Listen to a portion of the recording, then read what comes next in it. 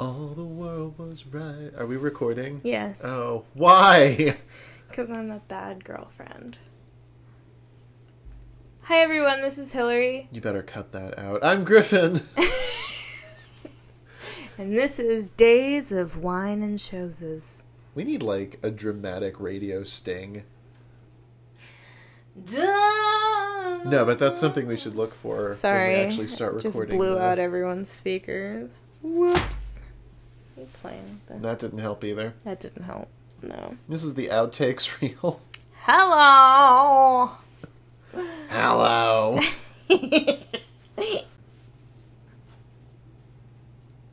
Hi everyone, this is Hilary. Hi everyone, this is Griffin.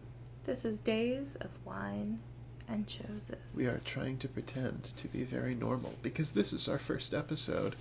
Well, second, really. Yeah, but come on. Come on. We all know that the pilot is just, like... It's like when you're writing a 5-paragraph essay, you have to write all the body paragraphs first, and then you go back to write the intro about what everything else is about. Oh, no. I would always write my intro. I would, like, labor over my thesis statement. I forgot who I was talking to. You're such a good student. You were a good noodle. So, we've decided that the format for this show is going to be, we're going to do every week. Every week. Every week, and we're going to discuss one show per month. And which is not going to be enough time. No. But we're going to make it work. We're going to try. We're going to try to make the best of our time.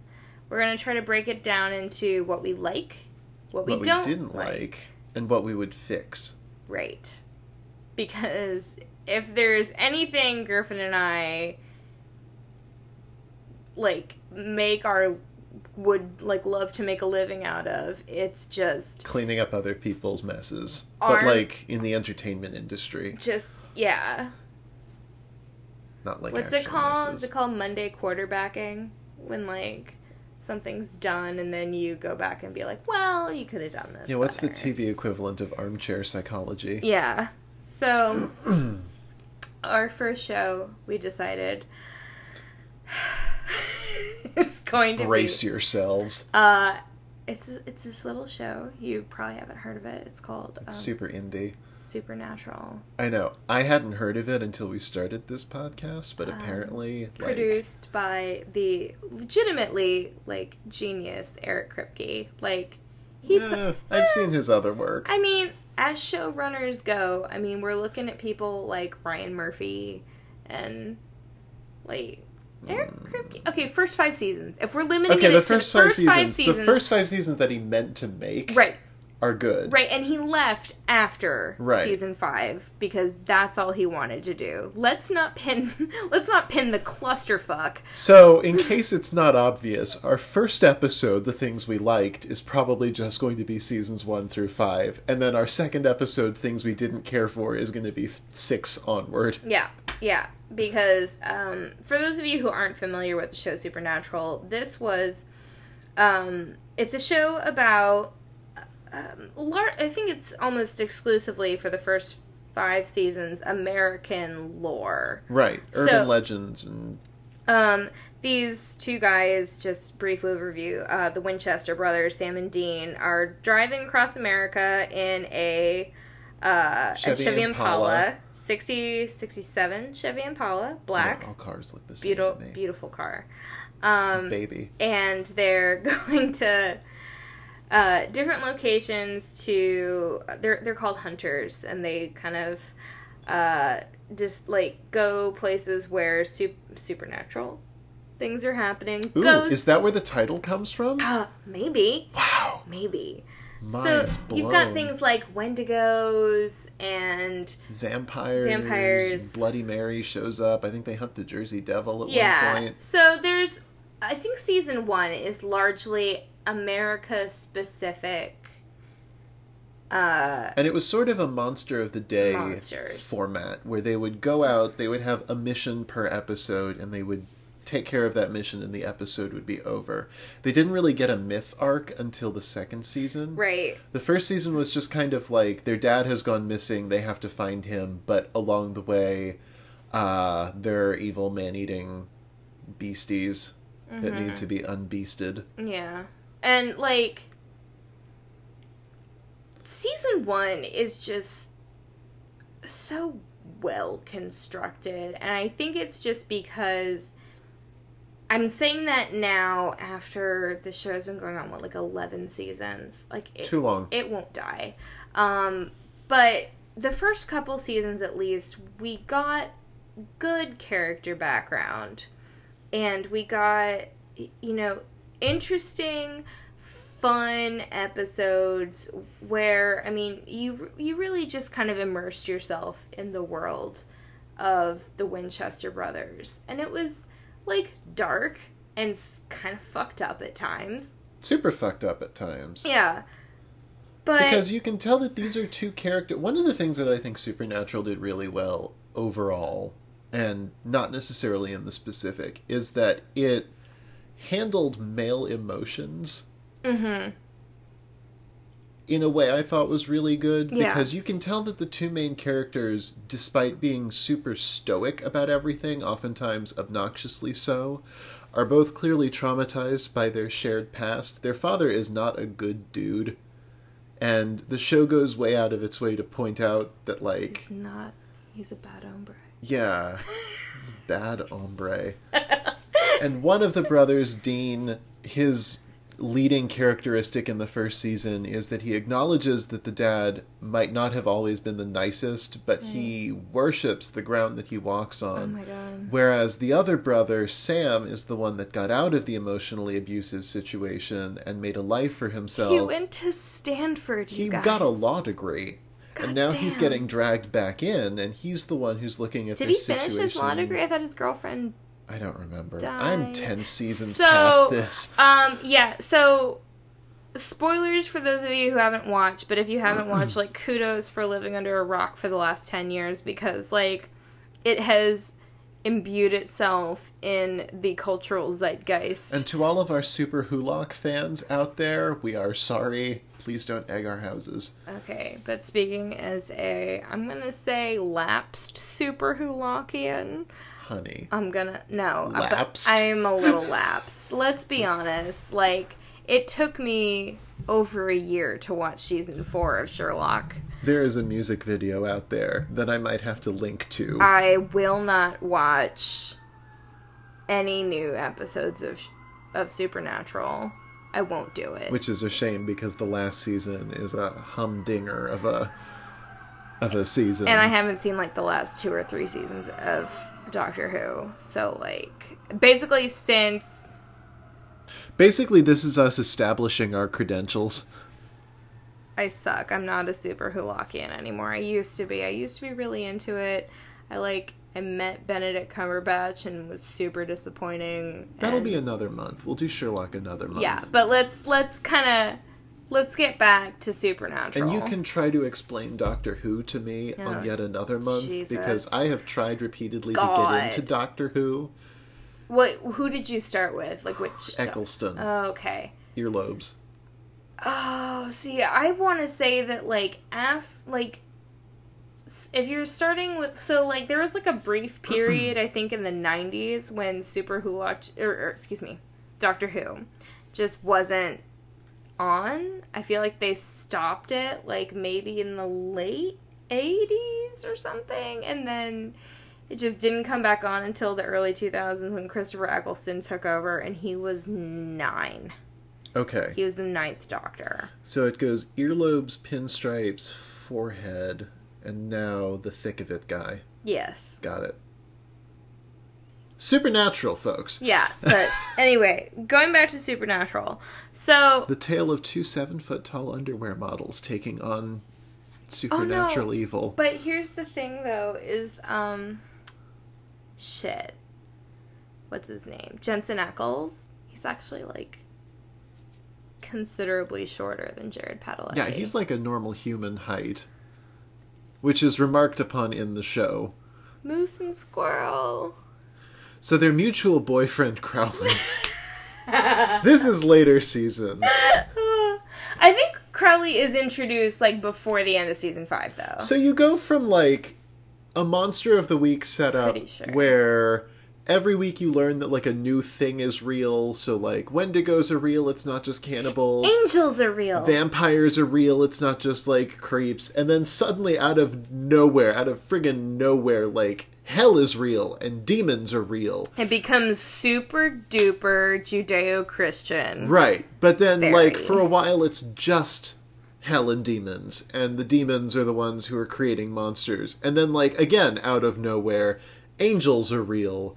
And this whole thing is being prompted by God, who is also real within the context of the supernatural universe. But who is God? He's Carver Edlund. Oh, spoilers. I won't watch this show. We need to put up, like, a big ol' spoiler warning at the beginning, because we will be...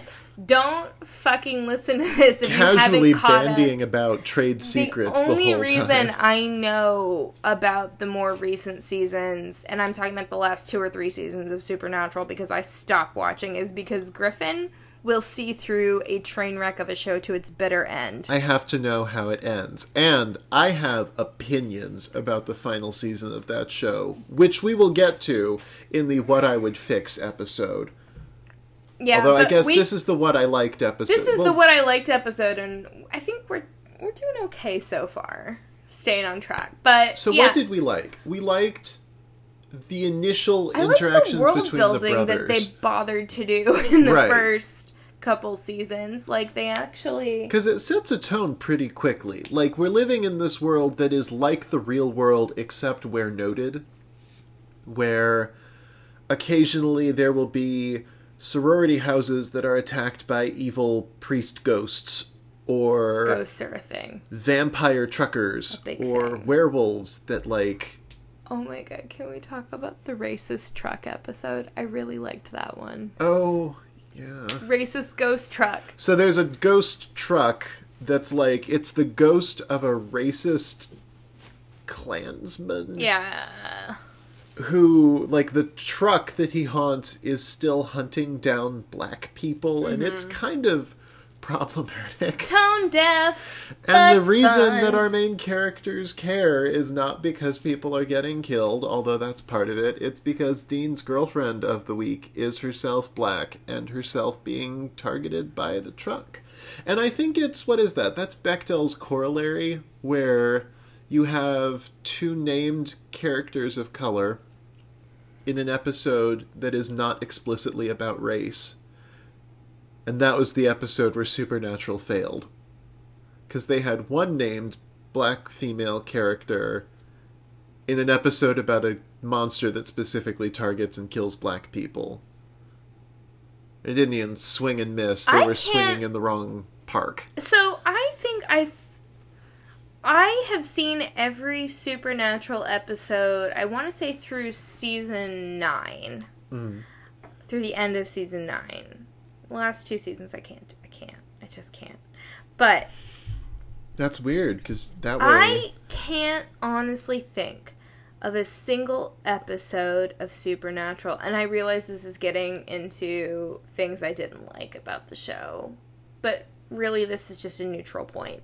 I can't think of any episode that passed the Bechdel test. Well, maybe that's something we should establish as a talking point going forward. Does the show pass the Bechdel test? Does the show pass the Bechdel's racial corollary? For those of you who do not know what the Bechdel test is... It is a intentionally low bar that people keep tripping over. Right. So the Bechdel test is basically qualities of a TV show, any piece of media where 2 named female characters speak to each other on screen about something or someone that is not a man. And this includes children. Right. This includes friends. It doesn't have to be a non-platonic male relationship. Right. But as if you have 2 female characters with names and one assumes at least a shallow internal life. Yeah. Talk about anything that is not male, right. You pass. Like, if you talk about your career to another woman, if you talk about, a weird experience you had with a ghost. As long as the ghost isn't a dude. What if it's ambiguous? What if it's not clear what gender the ghost is? I feel like we'll have to call up Miss Dr. Professor Bechdel. Is it Ashley Bechdel? Audrey? Madam Bechdel. Miss Bechdel. Her, and ask her, could you clarify, do androgynous ghosts count? If you're talking about a ghost with a non-specified gender. Non-binary ghosts. I feel like that counts.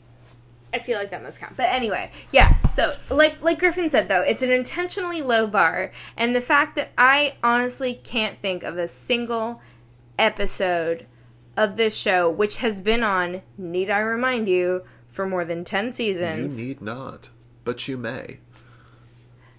It's a little scary. But here's the thing, is it is intentionally a show about male relationships. Right. Well, one particular male relationship. Right, but that relationship keeps changing. Because the other thing about Supernatural, and this is again bleeding into next episode, is that the brothers' motivations keep swapping back and forth from season to season. Yeah. But overall, one of the strengths of the show is that at no point are you sure of the team dynamic. No. You know that they will always stick up for each other, but one of the brothers is always ready to quit, and the other brother is always ready to blindly charge forward and follow the crusade because it's all they have. And or, spoilers, one of them is dead. But guess what, guys? They keep coming back. Is that something we like, though? So I understand it from a production standpoint that you can't keep a show going if one of your protagonists dies. But here's the thing, is that it made sense in season 1. Right. Because one of the plot mechanics is that once the angels arrive, they let us know that our main characters are somehow the only people that can act as hosts to the Archangel Michael and Lucifer, and everyone wants them to get possessed so they can fight out the final battle and just end the stupid world already. That's season 1? That's season 1. Really? Like, that's the first 5 seasons, is that myth arc. Oh, the first 5 seasons. Okay, But then, after season 5, when the show was supposed to end, that plotline goes away. It disappears. It's like it never happened. Beyond that, there is no reason for the main characters to keep being alive, except that it's a show about them. Also, Adam, still in hell. Oh yeah, they have a third brother. Again, this is something... My favorite thing about this show, Adam, still in hell. We just kind of left one him episode, there. We introduce ghouls, They're fun. In terms of the supernatural universe, eat dead people, which is fairly traditional, but then they assume the dead people's identity. So Sam and Dean meet a ghoul that has eaten someone who turns out to be their hitherto unknown half-brother Adam. So when we're introduced to this character, he's already dead, correct? Yep. Wait. Yes. Yes? Yes, because he's not really him, he's the ghoul masquerading as him. But then later in the season, when Dean refuses to become the Archangel Michael, because the health package isn't great, the angels dig up his dead half-brother and bring him back to life, as apparently they can do, and use him instead. Wow. Thereby invalidating all of the stakes. I don't care for this plot element, but I guess you do. I love Adam. I think he's great. I think I got so... By the time Adam was brought in, I realized that I was tired about the constantly in flux relationship dynamic of Sam and Dean, that I was like, yes, finally, we have a third brother who has feelings about shit. Well, not anymore, because that actor went on to star in award-winning award-adjacent feature-length film, The Host by Stephanie Meyer. No. Yes. No. He was the one who was in love with the girl who was possessed by an alien parasite when she was human. I did not read that book or see that movie. Oh my god. Can we talk about that in another episode? Yes, can we please? That can be our movie one of these episodes, because that is, I think, my favorite Stephanie Meyer product, for reasons that I do not believe Stephanie Meyer would appreciate. It might be the best movie that Diane Kruger has ever been in. Wait, Diane Kruger is in The Host? Yep. Helen of Troy is in The Host? I believe you'll find it's Bridget von Hammersmark. But yes, the famed 1940s German actress is an alien in The Host. Oh my god, I love Diane Kruger. So, in that, I think that she does her very best, but it's still I think her very best is National Treasure, which is not a ringing endorsement of anyone's. Can I confess something? I've never actually seen National Treasure. Coming up next week, folks, National Treasure. We are watching that movie. It is a cultural zeitgeist, I am aware. I know that... You live in D.C. I know. How have you not seen National Treasure? Because it's a Nicolas Cage movie. It is a Nicolas Cage movie, and you don't like those. I saw Face Off on your request. Oh my god, I love Face Off. He loves Face Off guys. So much. Ask Griffin about John Woo movies. Just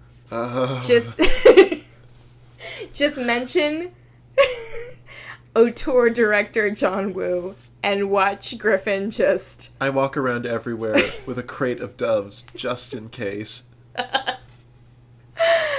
I liked Face Off because it was silly. It was so silly. I don't even know if that's what John Woo meant by it, but it's a silly fucking movie. We'll talk about it next time. Okay. Or a time after that. We'll come up with some kind of schedule at some point. I'm not the organized one. We're gonna talk TV. We're gonna talk movies. We're gonna talk auteur directors, and we're gonna talk wine subscription services. You're gonna find out real quick that, like, I am the Dharma of this relationship. Hi, Greg. She is the Greg. Oh, God. I don't want to be Greg. It's too late. You have been Greg for years. Greg's the boring one. Aww. I'm not boring.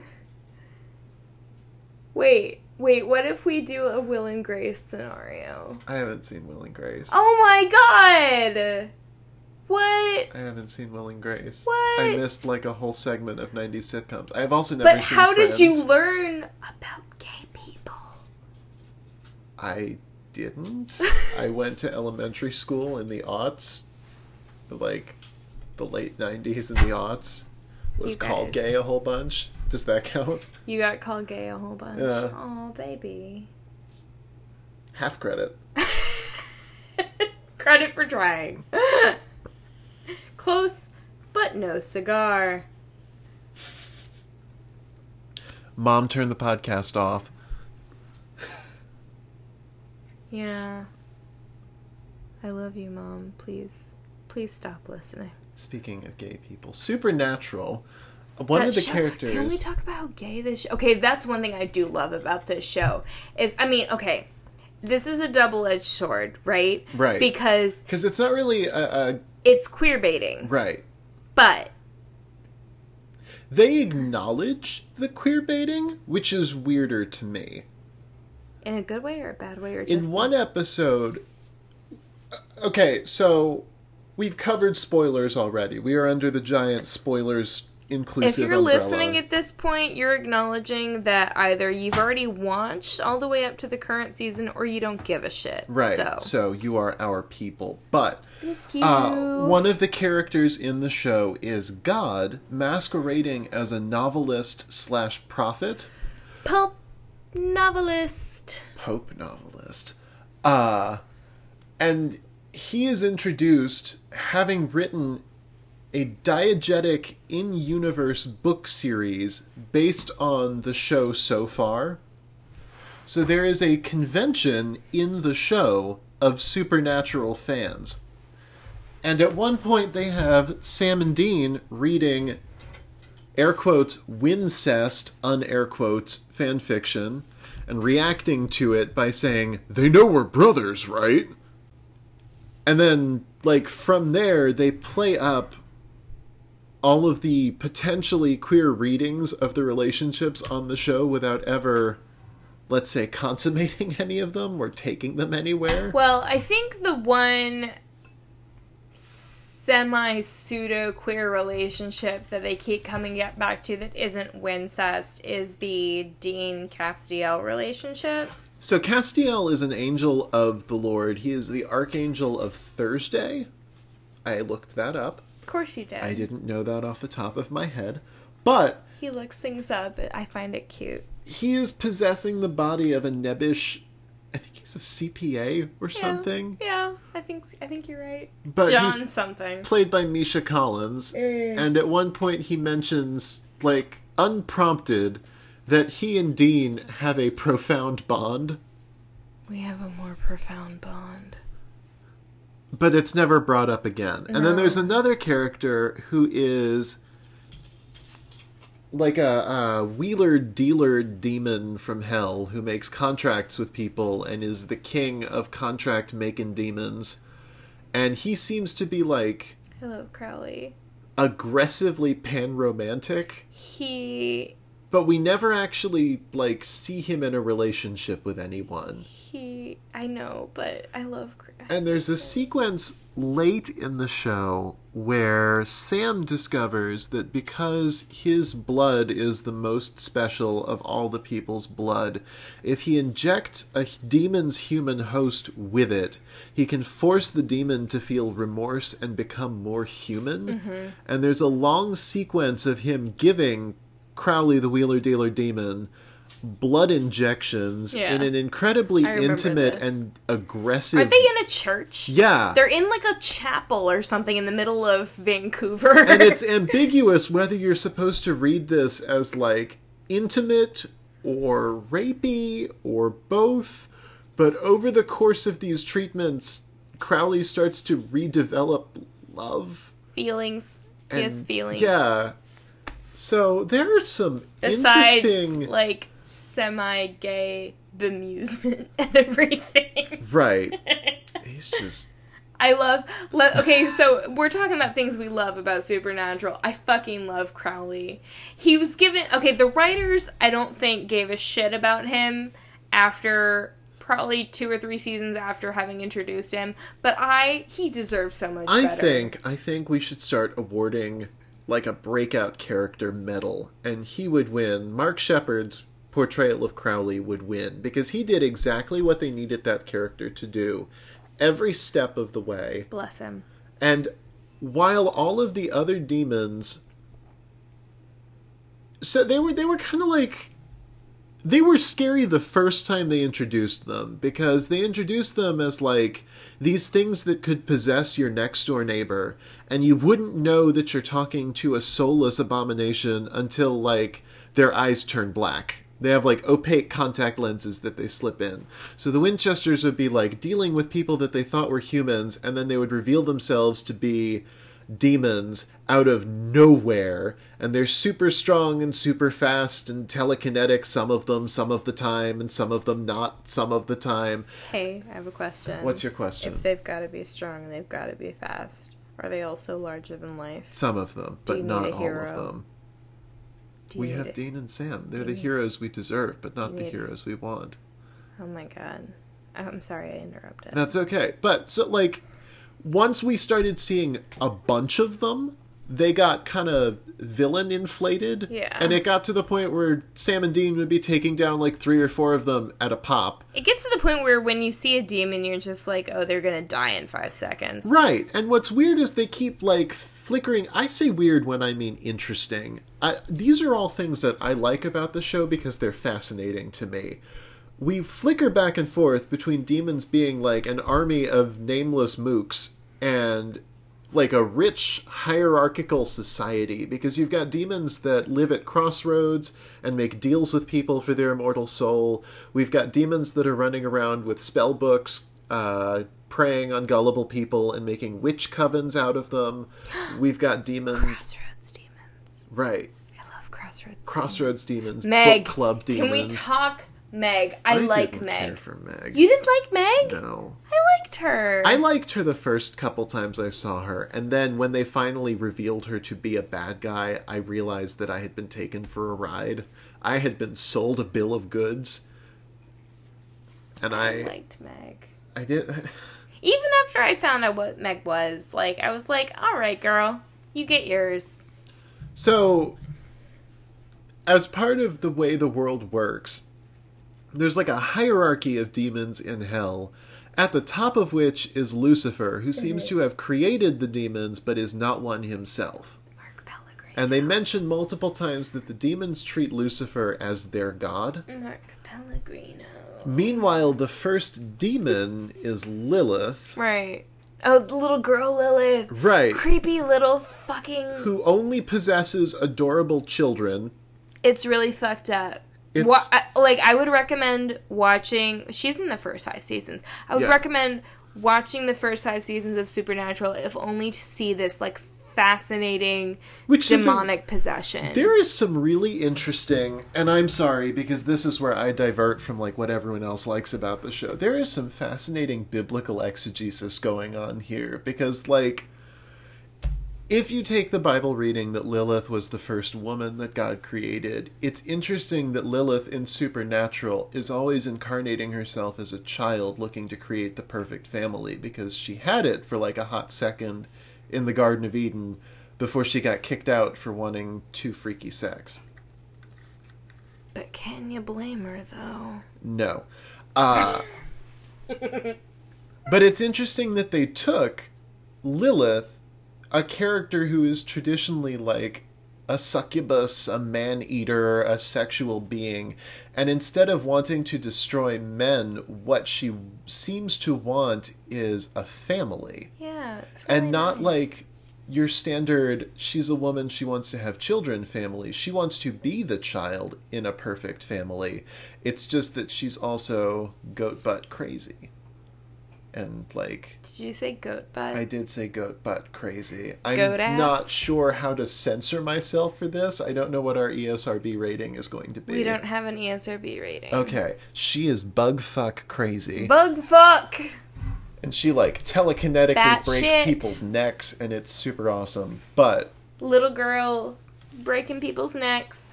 Fucking shit up. That's another thing about Being Supernatural crazy. that's really interesting, is our heroes are a bunch of dudes. It's a total sausage party. But, like, a lot of the more compelling villains are female. Because what do we got? We got Lilith, who is technically genderless, but always possesses little girls. Mm-hmm. We've got Raphael, who for most of his run on the show is a black woman. Yeah.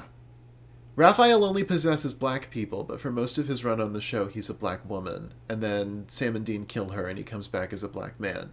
Okay. And then Eve, the mother of monsters, is back to like a pasty Snow White-looking woman in a white dress. And Meg is 2 women, one of whom is Jared Padalecki's real-life wife. And then, oh God, what's her name? Crowley's mom. Right, Rowena, whatever. But between her appearance, there's like the Night of Hell, a Maimon, Asmodeus, whatever her name is. We didn't do any of the research for this. We do no research. Watch the show. This is our pre-digested hot take. We have watched these episodes, but there's an entire arc of the show where we're introduced to a higher demon villainess who is one of the soldiers of hell, so that she can be pitted against Crowley, we mentioned earlier, whose primary tactic is outwitting everyone. So it's interesting that in kind of an unusual take, like, the lady demon is the scary kill you warrior type, where the dude demon is kind of the fruity at what point aren't we introduced to a scene with Crowley by listening to classic 70s funk hit Everybody Plays the Fool? I think so. Everybody plays a fool. I believe that is the season where Crowley and Dean go off on their honeymoon when Dean becomes a demon. Spoilers. Yo, you want to see a gay-ass show? Watch Supernatural. That's sort of our thrust here, is watch Supernatural.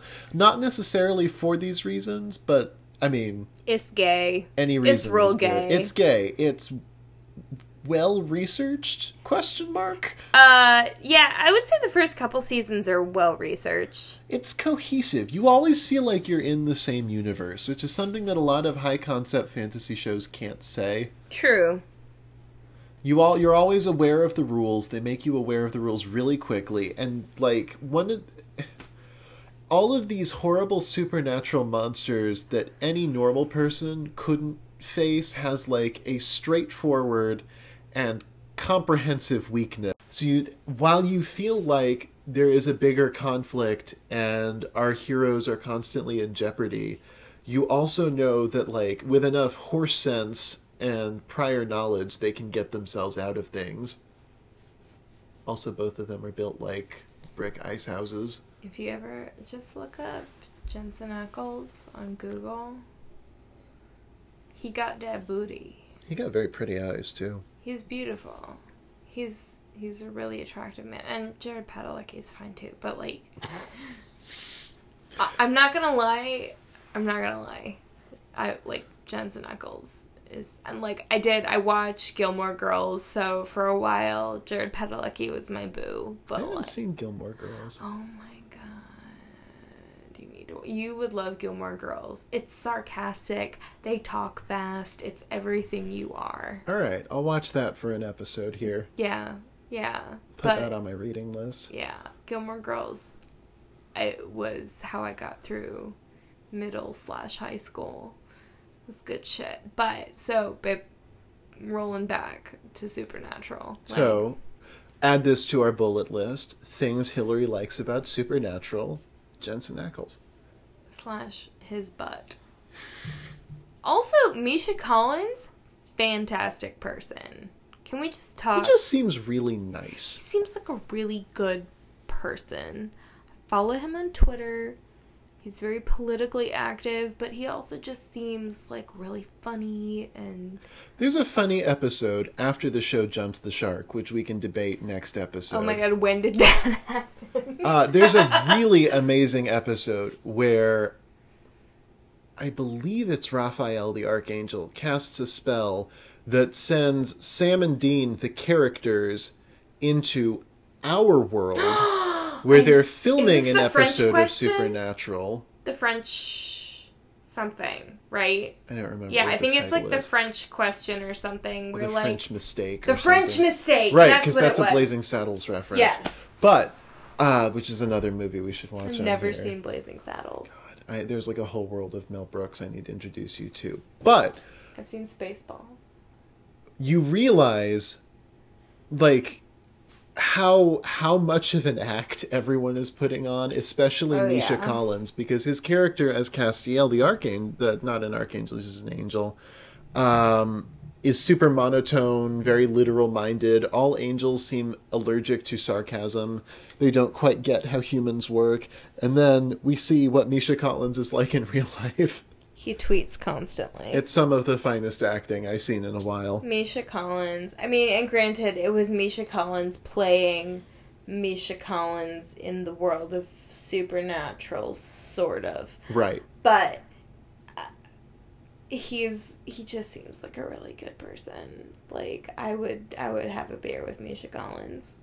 And it's one of those shows where, like, because it has been running so long, you do feel like everyone who's playing family members is actually part of a family. Yeah.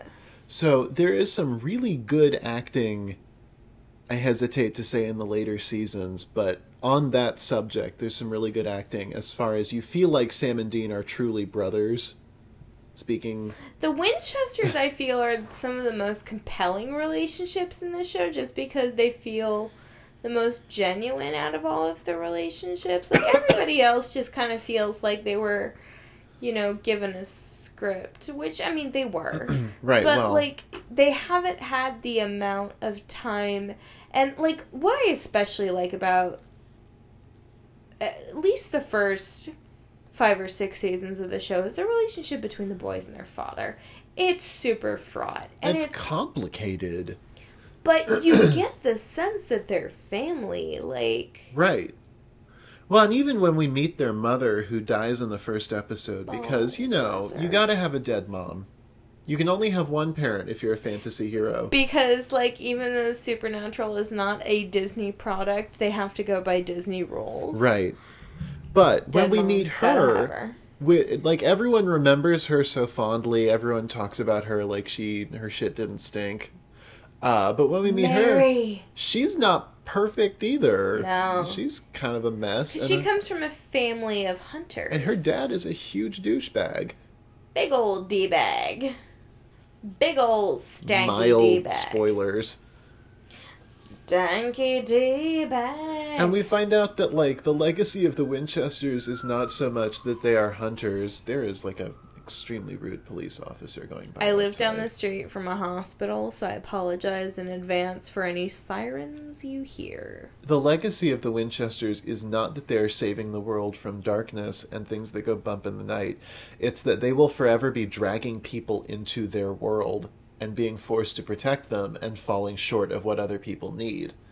Like, their mother was a huntress who dragged their father into this world, and then at a critical moment, through no fault of her own, died in a horrible and visually stunning way. She died on the ceiling! On fire! On fire! From having a baby. Let that be a lesson. There Never was have a demon babies.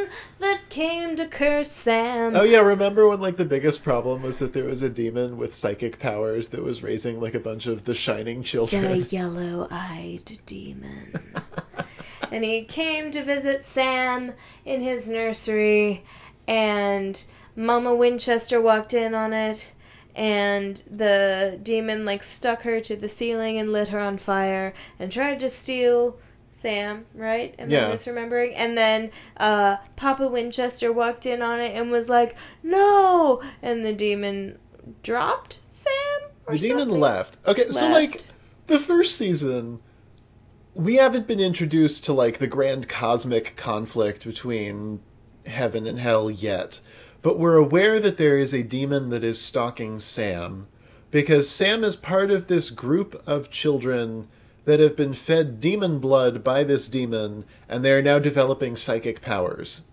And Sam seems to have, like, telekinetic insta-kill powers, where other people have, like... Can we talk about how every time Sam bones a lady, she dies? Yes, well, it's like Bonanza. He's got a killer dick. This is kind of a deep cut. It's like Bonanza, where every member of the Cartwright clan kills every woman that they fall in love with. I've never watched Bonanza. I understand the reference, but I've never watched Okay, so, like, for drama, every woman that the members of the Cartwright family dated would die. And it's not unlike that here. Every person that the Winchesters date dies, because for some reason, like, women around them in their peripheral vision have a bullet crosshairs on their back. But Sam, for, like, the first couple seasons, has psychic powers that are amplified by drinking demon blood.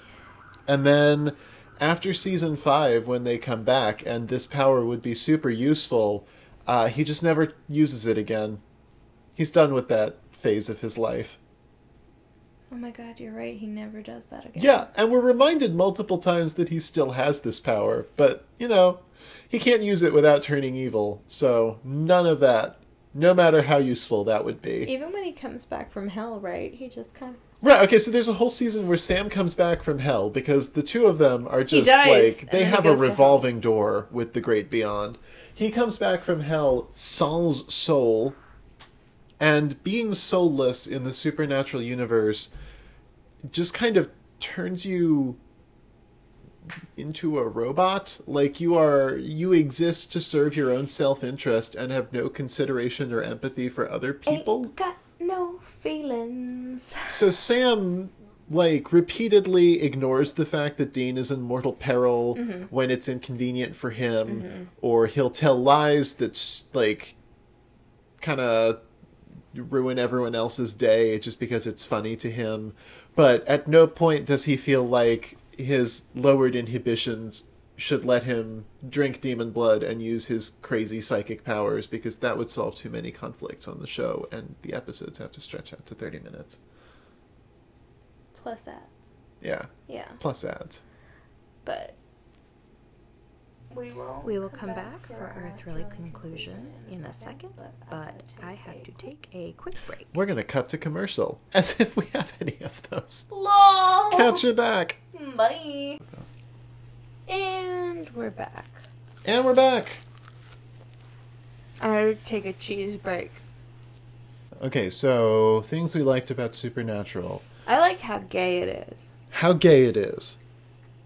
The backstory, the universe building, the relationship between the brothers, the relationship between the brothers and their father, the relationship between the brothers and their various insert father figures. Because that's the other thing about the show, is that there's this recurring element of a family in search of family members. Bobby! Can we talk about Bobby? The brothers have this, like, backcountry Dumbledore figure that takes care of them. His name is Bobby. His name is Bobby Singer, who is also an executive producer of the show, which is remarked upon in The French Mistake, when they're taking the piss out of the entire show.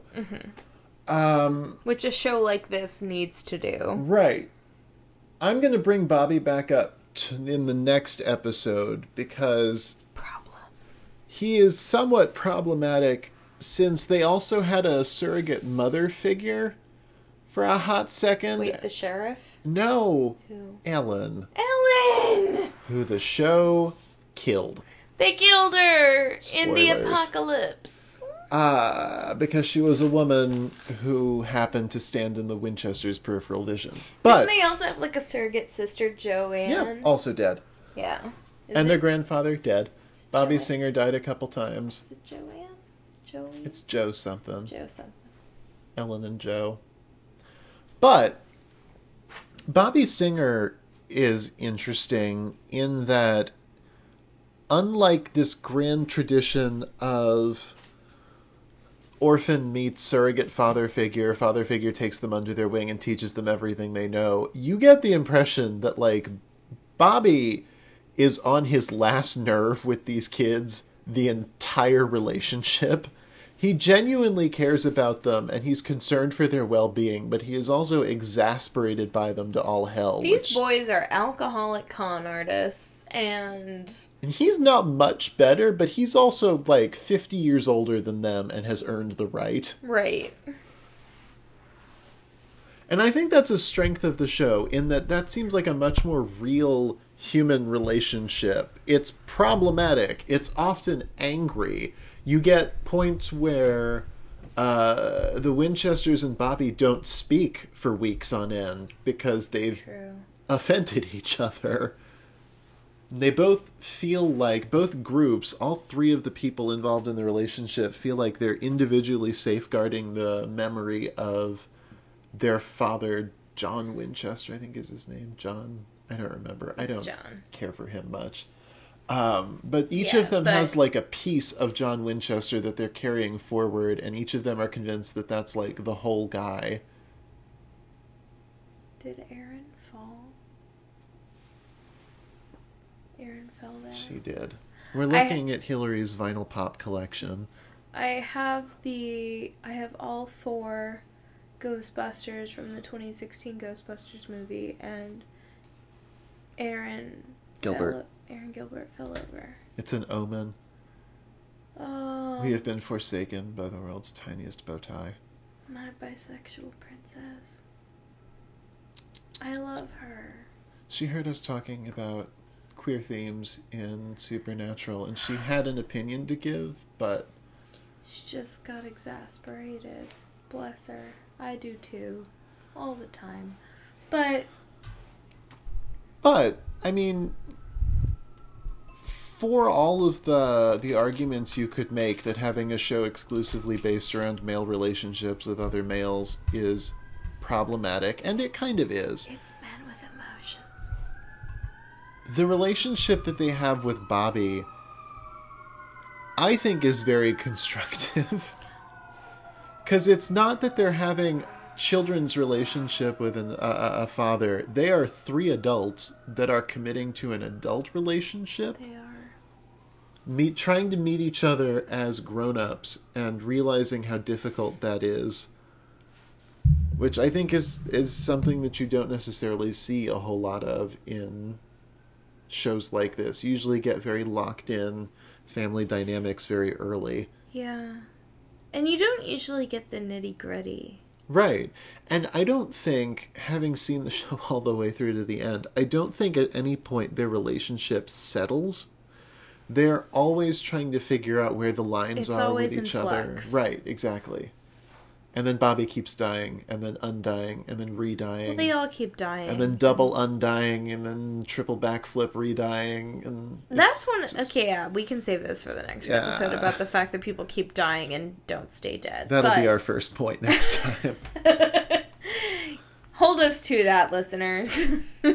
Like, there's going to be a bunch of stuff next time, but that's going to be our first point. Also, Super Hulak people, please don't send us hate mail. That would mean that people are listening. So for this episode alone, we will be accepting hate mail. Do we have an email address?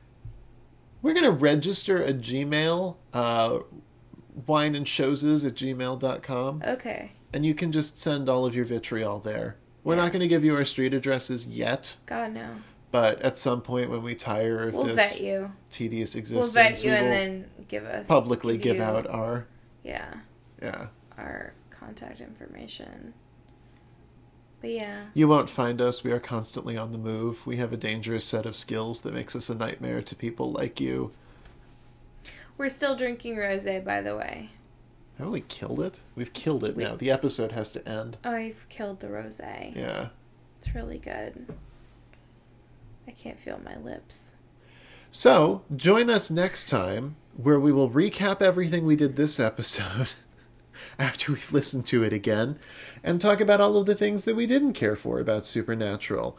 But I think the takeaway here is that Supernatural is it's a piece of art from our time. It changed over time, it evolved over time, it tackled the themes that it set out to. It is a uniquely millennial show. I don't think this show could have been made any earlier, and I don't think it's the sort of show that we could make now, because a lot of shows that are out now, like Once Upon a Time or Grimm or shows like an urban fantasy show, a flannel and chiaroscuro urban fantasy show could not exist in a world where Supernatural was not successful. Yeah.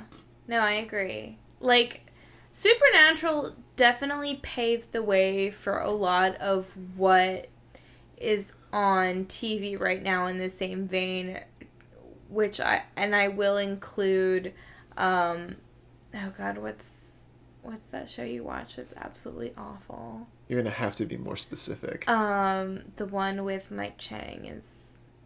Oh, Shadowhunters. That's going to be another episode, even if I have to do it all by myself, because God help me, that show is amazing. I will not watch Shadowhunters. Okay, that's going to be a solo episode.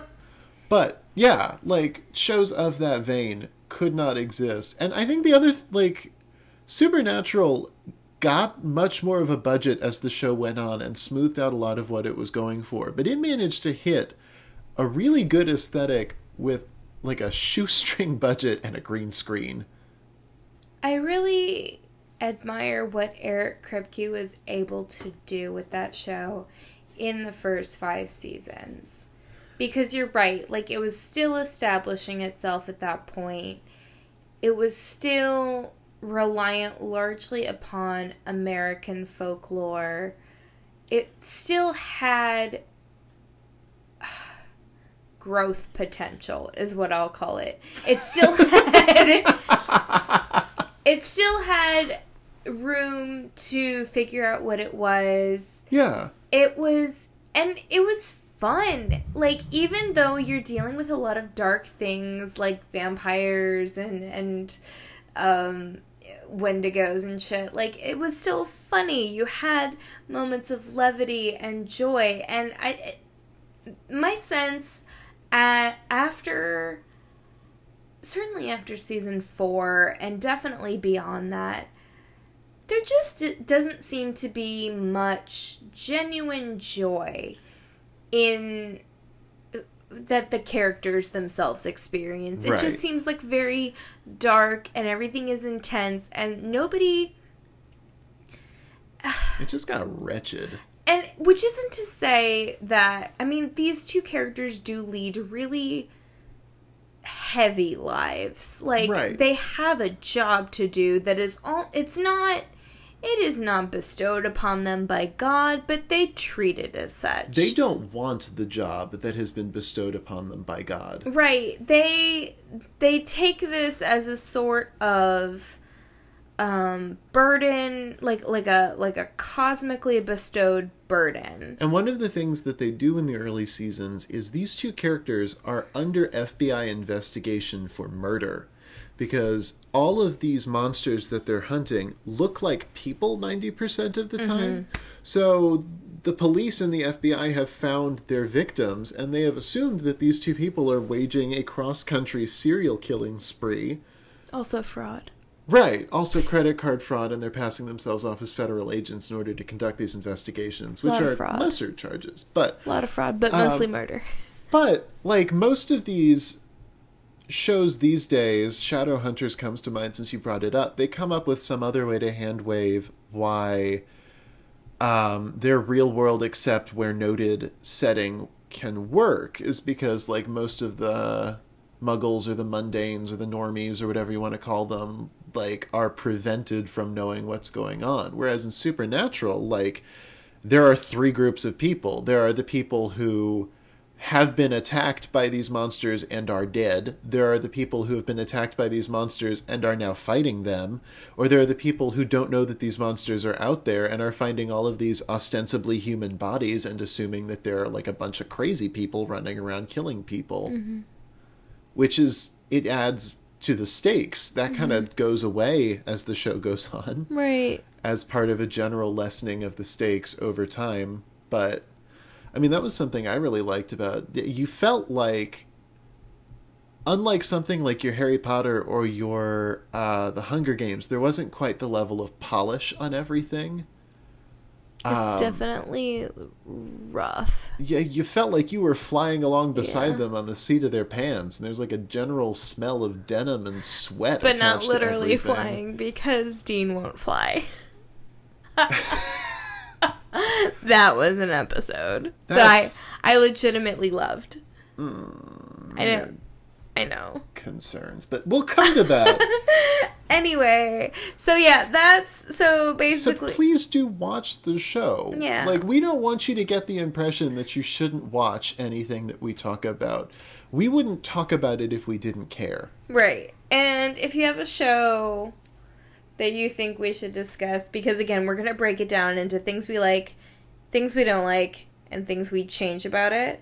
Maybe we should have supplementary episodes in between our planned ones where we take a look at some of the more salient points people make about our analysis. I like that. Like, if you have a burning opinion about something we've said, or if you think we're totally off base, let us know. wineandchoses at gmail.com. That. Please do participate in this. This is not just for our benefit. We do want to know what other people think, because, I mean... Lord knows we've talked ourselves to death about these topics, and it would be nice to have a fresh take. We want to make more friends. We're so lonely. And we're all out of wine. Send us wine, send us points. And with that, I am Hilary. I'm Griffin. And this has been Days of Wine and Shoses.